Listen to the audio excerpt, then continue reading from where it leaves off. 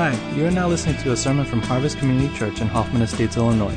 Today you will hear a sermon from Pastor Dave Lee, so without further ado, here he is. This morning I want to continue on a series that I began last Sunday on spiritual warfare. And last Sunday we established that the struggle that we're in spiritual warfare is centrally this: that over all the ups and downs and the flesh and blood dynamics of our lives, these enemies we face, these trials we go through, those little ups and downs are a story, but they're not the big story. They're not the real headline of what's going on in our lives. If you can reduce every human life to one central narrative, the one that matters eternally, supremely, it is this. It's not whether you're sick or you're healthy, poor or rich, whether you're alone or full of people in your life. Those are stories, but the deepest, central, foundational story of every human life is where we stand with God through Jesus Christ and where that story ends with Him. There have been many who have had moments where they became very God adjacent, moved very close to God, had intense periods of their life where they walked with Him and did not end there. And so the central story of a human life is our relationship to God, our view of Him, the way that we engage with Him, what He is to us. That is the central story, and in that story, we're not just fighting against flesh and blood. We're not fighting against difficult people, against systems, beliefs, ideologies, economies, violence. We're also fighting against a spiritual, supernatural enemy. He's a personal enemy, not a force, but he is a being who hates God and by extension hates us. And his entire mission of existence is to undo the work of God and to draw us in our souls away from rather than towards God. And he often does that successfully by messing with our flesh and blood lives. Think about how often your view of God, your relationship with God was affected not by God directly, but by other things that have soured you on God. Trials, forces outside of your control, disease, family changes, conflicts, things that wounded you so deeply that it was hard to maintain a positive relationship with God in the aftermath of that. And so the thing to pay attention to in spiritual warfare, the central struggle is this: through all the things that happen to us, the place to really keep our focus is not what is happening around us or to us, but what is happening within us with respect to our view of God and our relationship with Him. That is not to diminish or belittle the struggles we go through in this life with real people, with real flesh and blood enemies. But it is to remind us that the greatest losses and the greatest gains are not had in the material world, but in the spiritual. That's the place where eternity is fought for and won or lost. C.S. Lewis wrote a classic book on spiritual warfare, and he did it in the most creative way. He wrote a book called The Screwtape Letters, in which he records hypothetical, fictional letters between a devil named Screwtape and his nephew. I think I have the other way around. And he's basically discipling a younger devil, mentoring him in how to be a good devil, how to mess with the human race. And in this letter, he's recording all these lessons that give us insight, and it's such a creative way for C.S. Lewis to have taught us his view of spiritual warfare. Well, in the preface to the book, which I'm going to confess to you, I never read the preface or all those acknowledgments and forewords. I just breeze right past that, go straight to the first chapter. So I've read the Screwtape Letters probably 10 times. I never once read the preface. But recently I read it, and I came across this very interesting line. He says, and let me see if I can get that up there. There are two equal and opposite errors into which our race can fall about the devils. By race, he means human race. One is to disbelieve in their existence, and the other is to believe and to feel an excessive and unhealthy interest in them. They themselves, meaning the devils, are equally pleased by both errors. That's a very fancy British way of saying something simple. He's saying, look, there's two mistakes you can make when it comes to spiritual warfare. On the one hand, you can pretend or decide that the spiritual realm and devils and Satan and demons don't exist at all. That that's all a figment of ancient humanity, of old mythology that has somehow followed us into the modern world. And you could be dismissive of it and say it has no bearing, no effect on our lives whatsoever. I don't believe in it, so it doesn't exist. That's one error. And the other error is you believe a little too much. You obsess over it. You see a devil behind everything. You don't get a good parking space. Darn that devil. Your favorite sweater happens to be in the wash. Darn that devil. And you start to see the devil as blameworthy for every bad thing that happens. There's a reason why both of those errors are very destructive. Because on the one, unbelief leaves you vulnerable to an enemy you're not even acknowledging anymore. The easiest way to be defeated by an enemy is to pretend they don't exist and not know. Businesses have been lost this way, as powerful conglomerates are told there's a threat from this young upstart company. Oh, give me a break. They're never going to succeed. And they pretend that the threat doesn't exist. Meanwhile, the threat is growing and flourishing and acting on their very market. And overnight, you have Blockbuster Video. Sorry, Blockbuster, but man, you blew it. It's this idea of saying that's not a threat, and by dismissing it, you ignore what is actually threatening you every day, affecting you every day, and will ultimately be your downfall. And so disbelief about demons and about Satan, about spiritual warfare, give you a vulnerability that will still sink you whether you believe in it or not. On the flip side, an unhealthy over-obsession with them to see devils behind every bad thing, it can also steal from you any sense of agency or responsibility. If we're just corks bobbing on the waters and God and the devil are fighting it out and we're just like, whoa, if that's all that's happening, you're not a person. You're just a cork floating on the sea. And that's not true either. We have agency. We're involved in this fight, but we're not involved in a way where demons are behind everything that happens. And so somewhere in the center of that is the right place to be. If we're not careful and we're over-obsessed about demons, we will surrender to a feeling that resistance is futile. We'll grow in this wrong notion that we cannot beat the devil at his game. He's just too good at it. And that is absolutely not true. And so I think C.S. Lewis offers us a wise warning to heed when it comes to spiritual warfare. Don't be dismissive and pretend that everything you're doing is just a product of human decisions, human factors, that there is no spiritual realm. But on the flip side, don't become so obsessive about it that you forget that we have responsibility and agency in this realm as well. We're going to draw primarily in our series from Ephesians 6, but from there we're going to jump off as a platform into many other passages of Scripture that describe for us the reality of this spiritual warfare. And last time we looked at Ephesians 6, 10 to 11. Actually, we looked all the way to verse 12. But listen to what Paul says as he introduces this topic. Finally, be strong in the Lord and in his mighty power. Put on the full armor of God so that you can take your stand against the devil's schemes. That word schemes is the Greek word methodeia, from which we get method in English.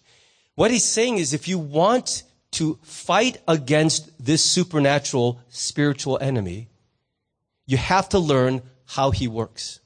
You have to understand his methods, because if you don't understand his methods, he will wreak havoc on you while you are ignorant of how he's working. I'm not going to attempt a comprehensive exploration of all of the ways that Satan works against us, but I want to highlight several important methods with which he has sunk many lives and won many battles. And the first of those methods is that he lies his butt off. If you could see a picture of the devil, his pants would be on fire. You know why I'm saying that. He's a liar. It's all he does.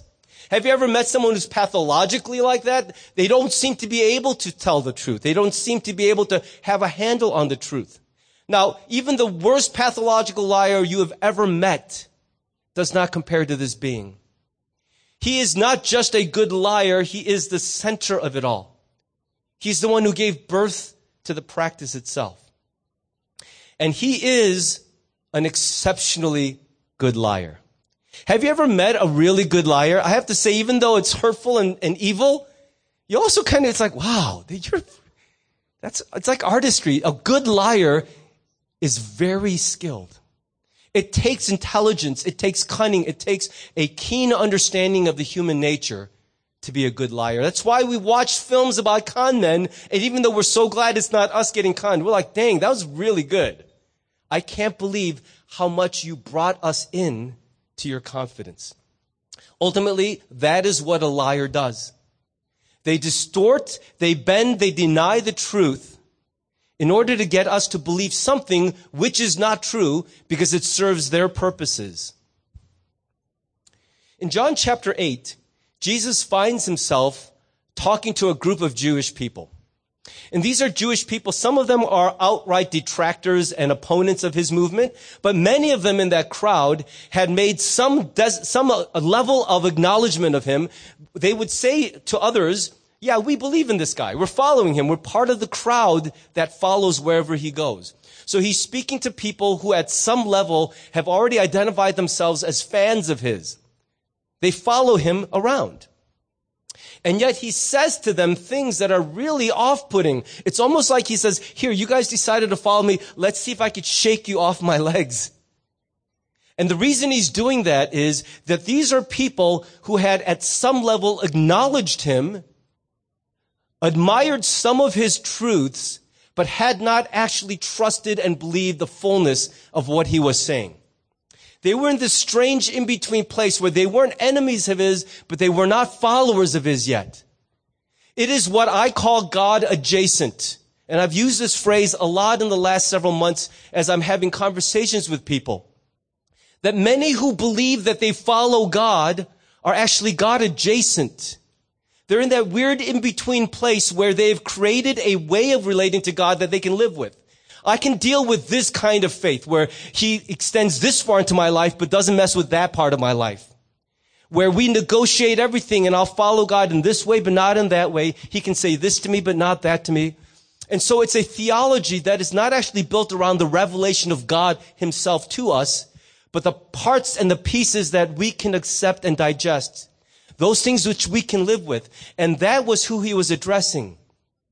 Their true confidence was not in him as the only hope to stand before God, but their true confidence was that they were Jews, Israelites, descendants of Abraham. They said so in protest to Jesus. They said, look, we like what you're saying, but our standing with God doesn't depend on your words and you as a person. Our standing with God depends on our being Jews. We're children of Abraham. That's our confidence. I grew up in the church. I know this stuff. I've read my Bible. I could run circles around you. It's that kind of attitude of, I know things. I've been here. I'm a veteran. And so my confidence is not in the person of Jesus Christ, his claims, his work, his finished deeds, but in my own belief system, which I have cobbled together over the years that tells me I'm okay with God.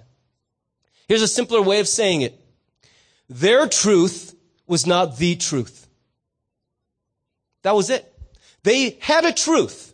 And it was their truth, and they built their whole lives around it, but it was not the truth. And so Jesus says to them these famous words. And they've been misquoted and misused so many times. So Jesus said to the Jews who had believed him, and if we were writing today, believed would be in air quotes based on the context, because it's clear that he doesn't believe that they truly believe. If you abide in my word, you are truly my disciples. And you will know the truth, and the truth, not your truth, but the truth will set you free. Truth can set you free.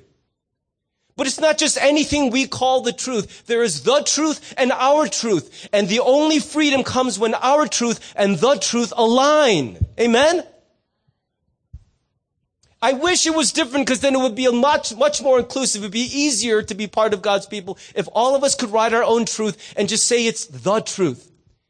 But that's just not how anything works. If you want to be my friend, there is the truth about the way I relate to people, not just your truth or my truth. And the same is true of God. And so he's talking to people who are religious, who are adjacent to him, who follow him in crowds, but they don't belong to him. And he says to them, that kind of truth cannot actually set you free. But if you abide in me, if you really follow me, trust me, fully transfer your life to me, that truth, the truth, can in fact set you free. From the depths of your being upward to the rest of your life, you can actually be free.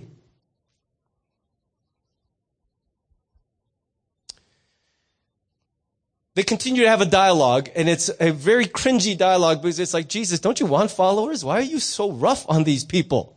Give them a bone, something. And then he gets to verse 44, and this is a very instructive verse for us. He says, listen, you belong to your father, the devil.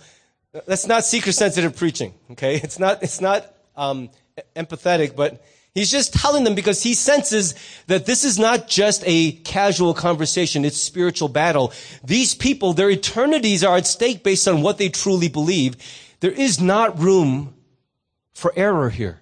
He cannot permit them to go on propagating a wrong idea and trusting it because he cares about them. And so in John 8:44, Jesus says to these people, and it's hard for me to read this without cringing in our culture, you belong to your father, the devil. And here's why. He's not saying because you're evil. Listen to what he's saying. And you want to carry out your father, the devil's desires. He was a murderer from the beginning, not holding to the truth. For there is no truth in him. Listen to what he says. Describing Satan, he says, when he lies, he doesn't just do it well. He speaks his native language. And by native language, he's talking, you know how like sometimes twins in families, they develop this weird language that's not real, but they know? Does that happen? Any of you who are twins? I grew up with these two girls in our church. I'm like, what are you guys doing? Oh, it's our twin language. It's like that. It's a language he made up. It is his own language, not just the native language of his land. It's the language he's writing because that's his nature. He takes truth and he twists it. This is how he talks. And he says he is, listen to this. When he lies, he speaks his native language, for he is a liar and the father of lies. He birthed the category. He invented this act of lying. And every time we lie and every time we believe lies, we participate with the enemy of God in this distortion of the most powerful thing, which is the truth. And there's a huge cost to that. It's not cost-free. When the truth of the gospel of Jesus is distorted, there is high cost. Families get divided. People lose their will to live. They lose their hope. They don't find any meaning in this earthly existence. There is such a high cost to the truth being compromised. And so Jesus is not particularly worried about sensitivities and feelings here because so much is at stake, and he gives it straight. And he says, this father of yours, the devil, he loves to lie. And he would love nothing better than to lie so successfully that many, many people follow and believe that lie and lose everything. We would call that a tragedy. He would call that a victory.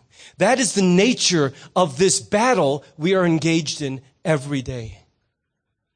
What we call tragedy, he rejoices over. What's happening today in the Middle East and the constant fighting and arguing and different perspectives and the divisions that continue to ensue in the aftermath of all that.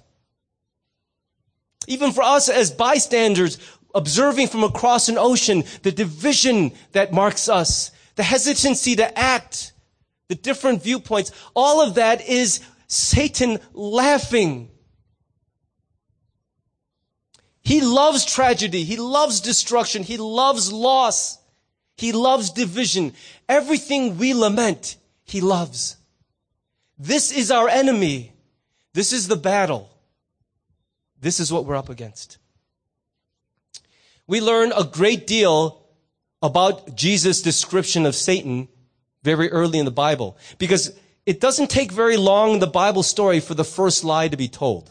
In fact, by the 3rd chapter of the book, we see the first lie in human history, and it's not told by a person, it's told by a serpent who most scholars would agree represents Satan. Genesis 3:1, it says, "Now the serpent was more crafty than any other beast of the field that the Lord God had made. He said to the woman," and listen to how good this lie is. "Did God actually say, 'You shall not eat of any tree in the garden'?" That's good. It's so skilled. It's so nuanced. It's so indirect, so subtle. What he's doing here is taking words which God has spoken. And when you're only half listening, you're not really sure what you heard. So if you're not attentive, it's much easier to trick you, because you take something you only half heard and you distort it. You're not sure if that's a distortion or if that's what you actually heard. Now, this was spoken according to Genesis 2. It was spoken first to Adam, and Adam must have communicated it to Eve. So what does Satan do? This has nothing to do with her gender. Okay, don't get it wrong. This has to do with the fact that she was basing everything on secondhand information. Someone had told her this, so he doesn't go straight to the person who God told. He goes to the person who God told them, and then they told someone else, and that's what he's doing. It's just like any predator. You don't find the strongest looking prey. You find the weakest, the one that maybe has the least connection to the source. And so he goes to the person who heard it from another person. And he says, "Is that really what God said? Did he say?" And what he's trying to do is cast doubt not only on the words of God, but by virtue of that twisting, he's casting doubt on the goodness of God. There's a reason that's my favorite song, The Goodness of God. I need to affirm it over and over, because the goodness of God is the one thing we are most ready to jettison when life gets bad. He's asking, is God really being fair to you? Did he really say you're not supposed to eat from anything? And listen, the best medicine, the best defense against a good lie is to go straight to the source of truth. What if you heard a rumor about me? Pastor Dave said that you are just an imbecile. Really? He was so nice to me the other day. Now, you could ruminate on that all you want, just among you and the person who's sharing that rumor. But isn't it better to come straight to the person and go, "Hey, did you call me an imbecile the other day?" Isn't that better? Now, I might still be lying right to your face. That's possible, but at least I'll be lying directly to you or telling you something. You're looking at my eyes going, like that moment in Curb Your Enthusiasm where they stare each other down. Are you lying to me? I think it's better to go straight to the person who said a thing. And so that's really what we can do. And to Eve's credit, that's what she does. Even though she's basing it on what she heard from Adam, she goes, no, that's not what he said. Here's what Adam said, God said. This is what God's word says. And she recites it faithfully.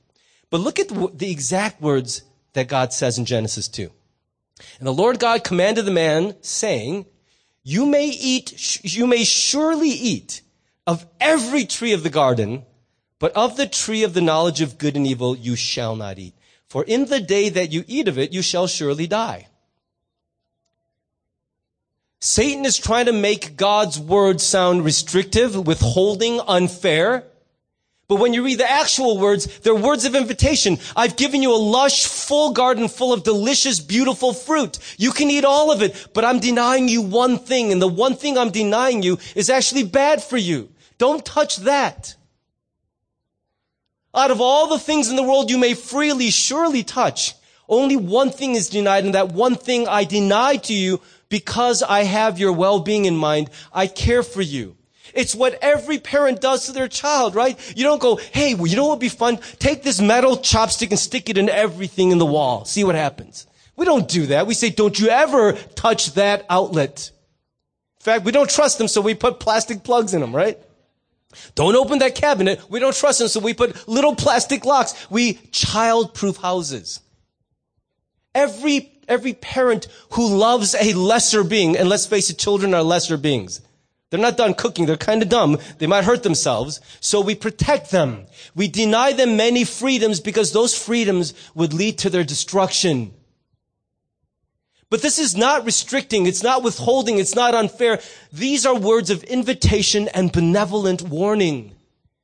These are the words of a very good father. And it's interesting how the enemy of God wants to twist the words of a very good father and turn them into a very insecure, selfish, withholding person. Someone whose main goal might be to steal from you your pleasure and your joy in this life, to restrict your freedom inappropriately. So when Eve protests, no, that's not what God said. God actually, and she recites this verbatim. She's very faithful in her defense. And so then Satan resorts to a straight up lie. He goes, you're not going to die. That's not true. He's no longer being subtle. He's just outright going, no, God lies. He's wrong. I'll tell you how it's going to work. Like, he has authority to decide this. But he goes, don't worry. This is not going to, here's a kind of lie that's similar. God has better things to worry about than what you smoke. God has bigger things to worry about than who you sleep with. God doesn't care about this. God doesn't care about that. Oh, God doesn't.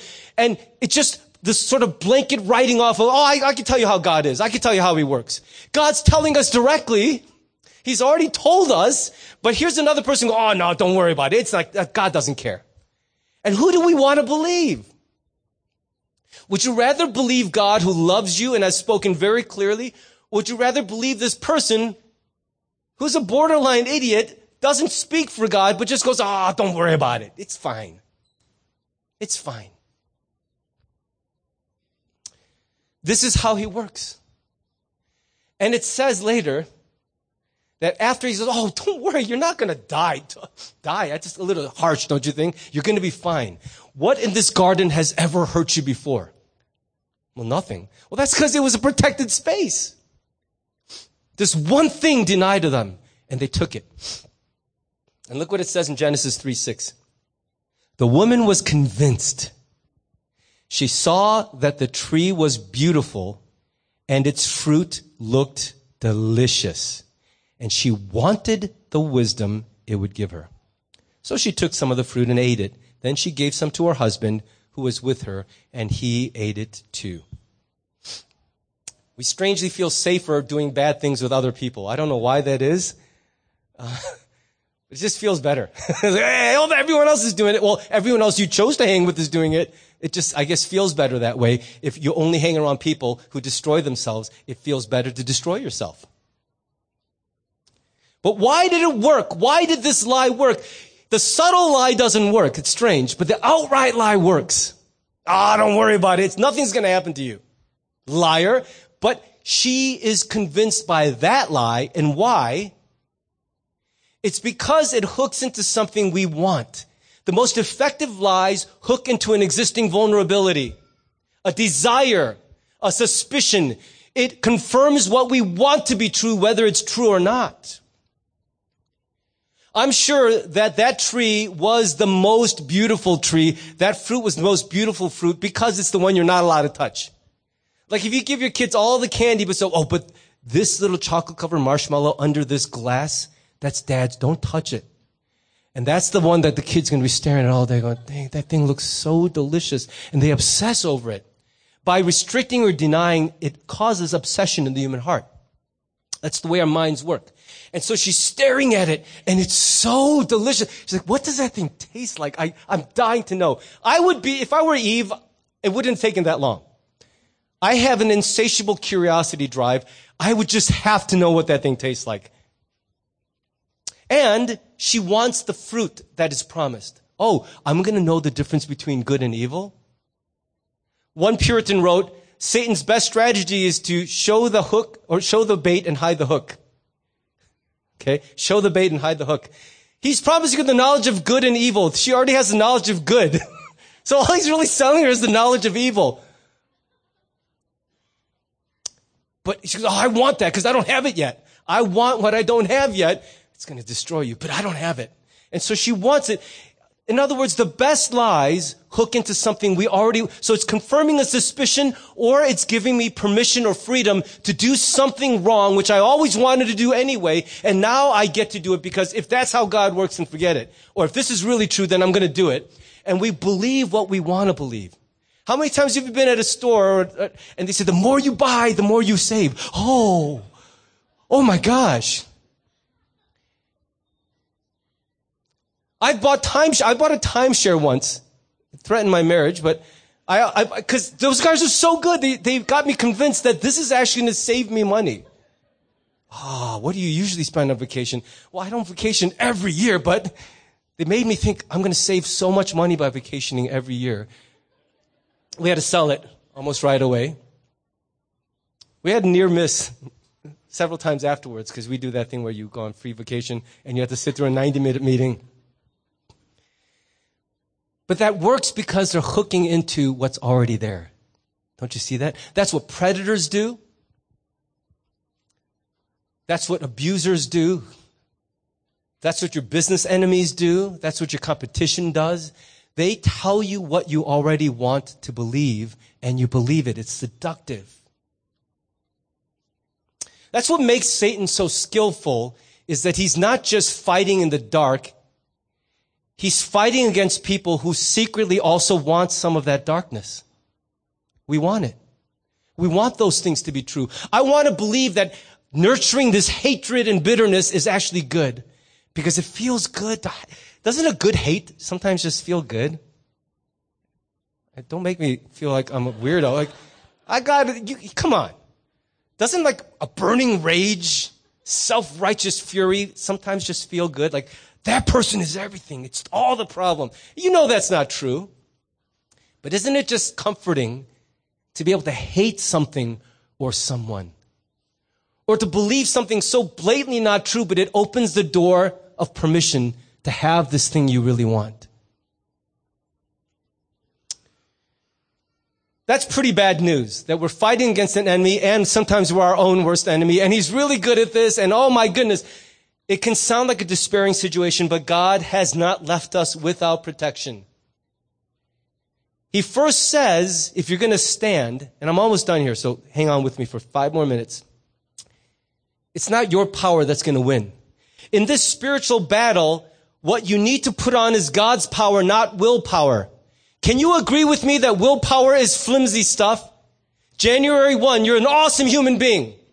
January 3, you're a failure. And a terrible disappointment to yourself, right? Amen? I am. All those resolutions of the ideal Dave Lee are betrayed by the real Dave Lee. And so he says the answer in this spiritual battle is not willpower. It's God's power. Run to him because it's the only safe place. And that's the great tragedies in the midst of spiritual battle. Most people run away from God, not towards him, but that's where you're going to find power to break free from the stuff that is robbing you of your very life. He's also then said, I will shelter you. I will be a strong tower for you, but you're not unarmed. I remember watching this movie about, what was the name of the movie? It's about the Seventh-day Adventist, I think the pacifist who goes to war, but he goes as a chaplain and he doesn't carry a gun. And I thought, in this movie, that would be me, I guess, because I'm a pastor, but heck if I'm going to battle without a gun. I mean, I don't think I could be a military chaplain because I can't be in a war and just be running around with just the Bible. That would scare me. So he's saying you're not just on the battlefield waiting for God to protect you. He's given you a full suit of armor and weapons. You can fight. Now, Paul was very likely in a Roman prison, possibly chained to a guard. He saw soldiers everywhere as he was writing this letter. And so I'm sure that those soldiers created a visual inspiration for this imagery. And he's thinking about armor. I don't want to make too much of, is it this or is it that? Is it the belt? Is it the breastplate? Let's not overextend and kill the analogy. What's important is he's given us these spiritual means of protection and well-being. And the one thing I want to focus on is that belt of truth. He's given us a belt of truth. Now it says the belt of truth holds up your pants, but that's not really the function of a belt in a Roman soldier's armor. The belt actually tucked in his shirt so that you would have fewer things to grab. Have you ever seen a good tackle made in football where the free-flowing jersey is what the guy grabs? So now all the jerseys are form-fitting for a reason.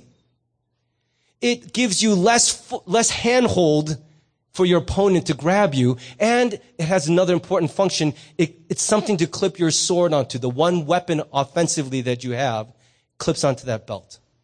And in the face of an amazing liar, this armor that God's given us there is this thing called the truth. It's very powerful. The truth is an incredibly powerful force in the spiritual realm, but your truth, my truth, their truth, our truth is not powerful at all in the spiritual realm. The truth is extremely powerful. Your truth explains the life you live. The truth sets people free.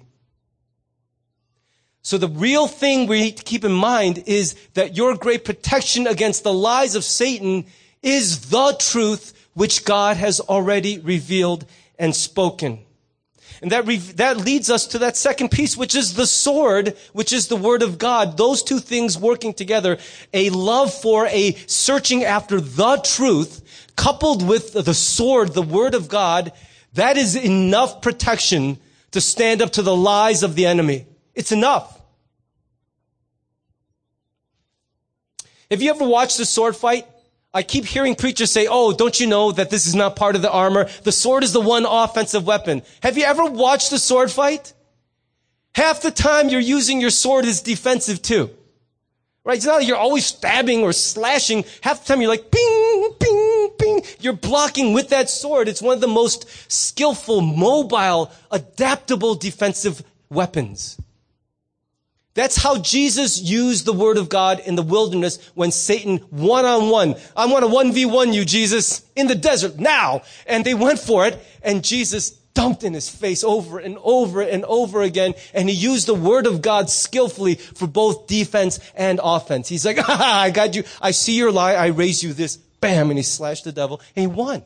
He used the word of God and no other weapon, the truth, against these insidious lies that tugged at the desires of every human heart for glory, for satisfaction, for fulfillment, for protection.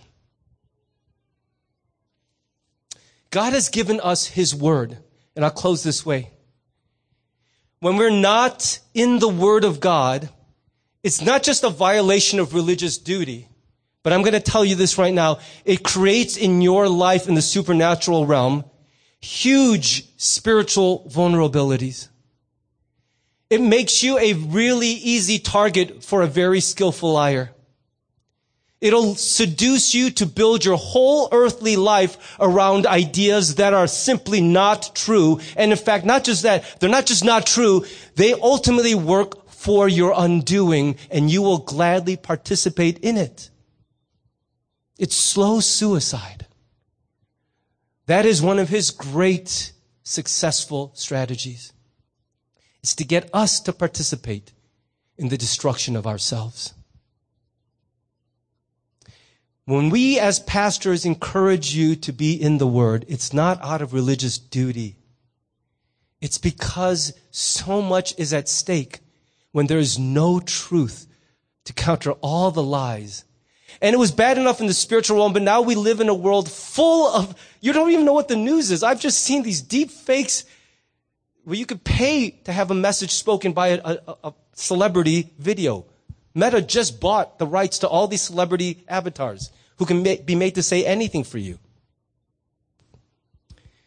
We live in an untrustworthy world full of deception, full of lies. There is one protection, and that is the truth that comes from the mouth of God. Please, Harvest Community Church, I beg of you, don't depart from the truth of the Word of God. Don't read it out of some Pharisaical zeal to be a good Christian. Read it because it is your protection. It is the one force that can counter the skillful lies of an enemy who would seek to destroy you with your own cooperation. I hope that over time this week, God will continue to speak to you, because I'm desperate for us all, myself included, to really digest the truth of these words. It's costing us a lot to believe lies. I want to invite the praise team to come up. We need to close our service. But I want to ask you, what lies are you tempted to believe? Now, I know there are gateway lies, lies about people, lies about life, lies about ourselves that we are tempted to believe. And I think there are many of those floating around. But I think ultimately the most destructive lies are the ones we start to believe about God himself. I know people aren't good. Duh. People stink. I stink. We all stink. The world stinks. Life is hard. But is God good? Is he the one last good thing in this putrid world? Is he good? Is he fair? Is he just? Does he love me? Does he see me? The most destructive lies are the ones that our pain leads us to believe about God. Those will cost you everything. What lies are you tempted to believe today about God? That he doesn't care what you do, that you don't matter, that your habits are cost-free. He cares about you. He sees you. He has a plan for your life. You matter. Every day of your earthly existence matters to him. So let me just give you a minute and invite you to run towards God and say, God, I'm so tempted to believe this lie about you. Tell me the truth. Fight the lie with the truth. Let's just do that for a minute or two.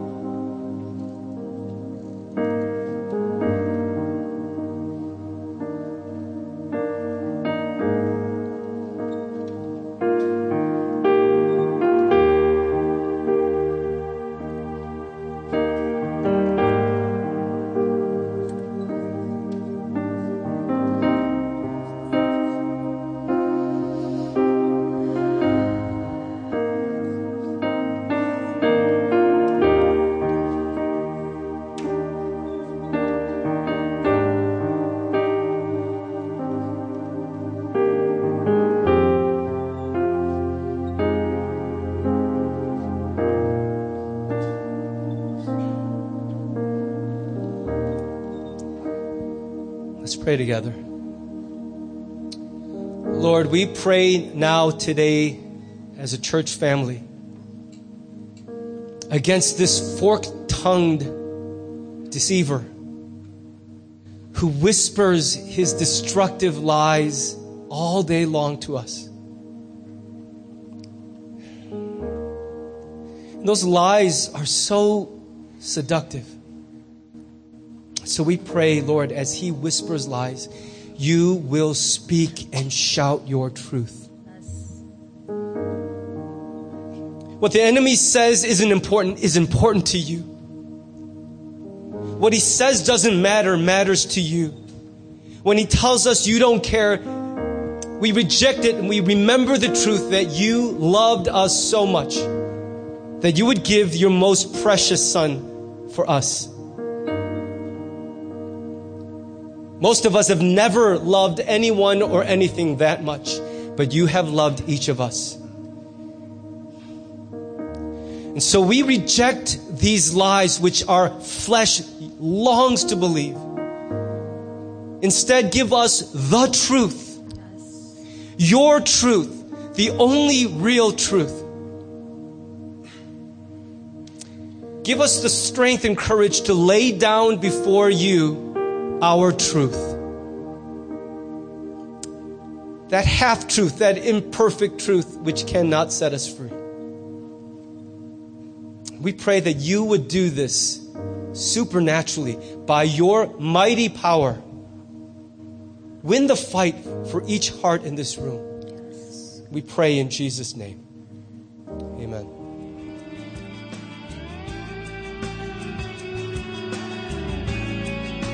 Thanks for listening to the sermon from Harvest Community Church. If you would like more information or have any questions or comments, check out our website at harvest-community.org. Thanks for listening.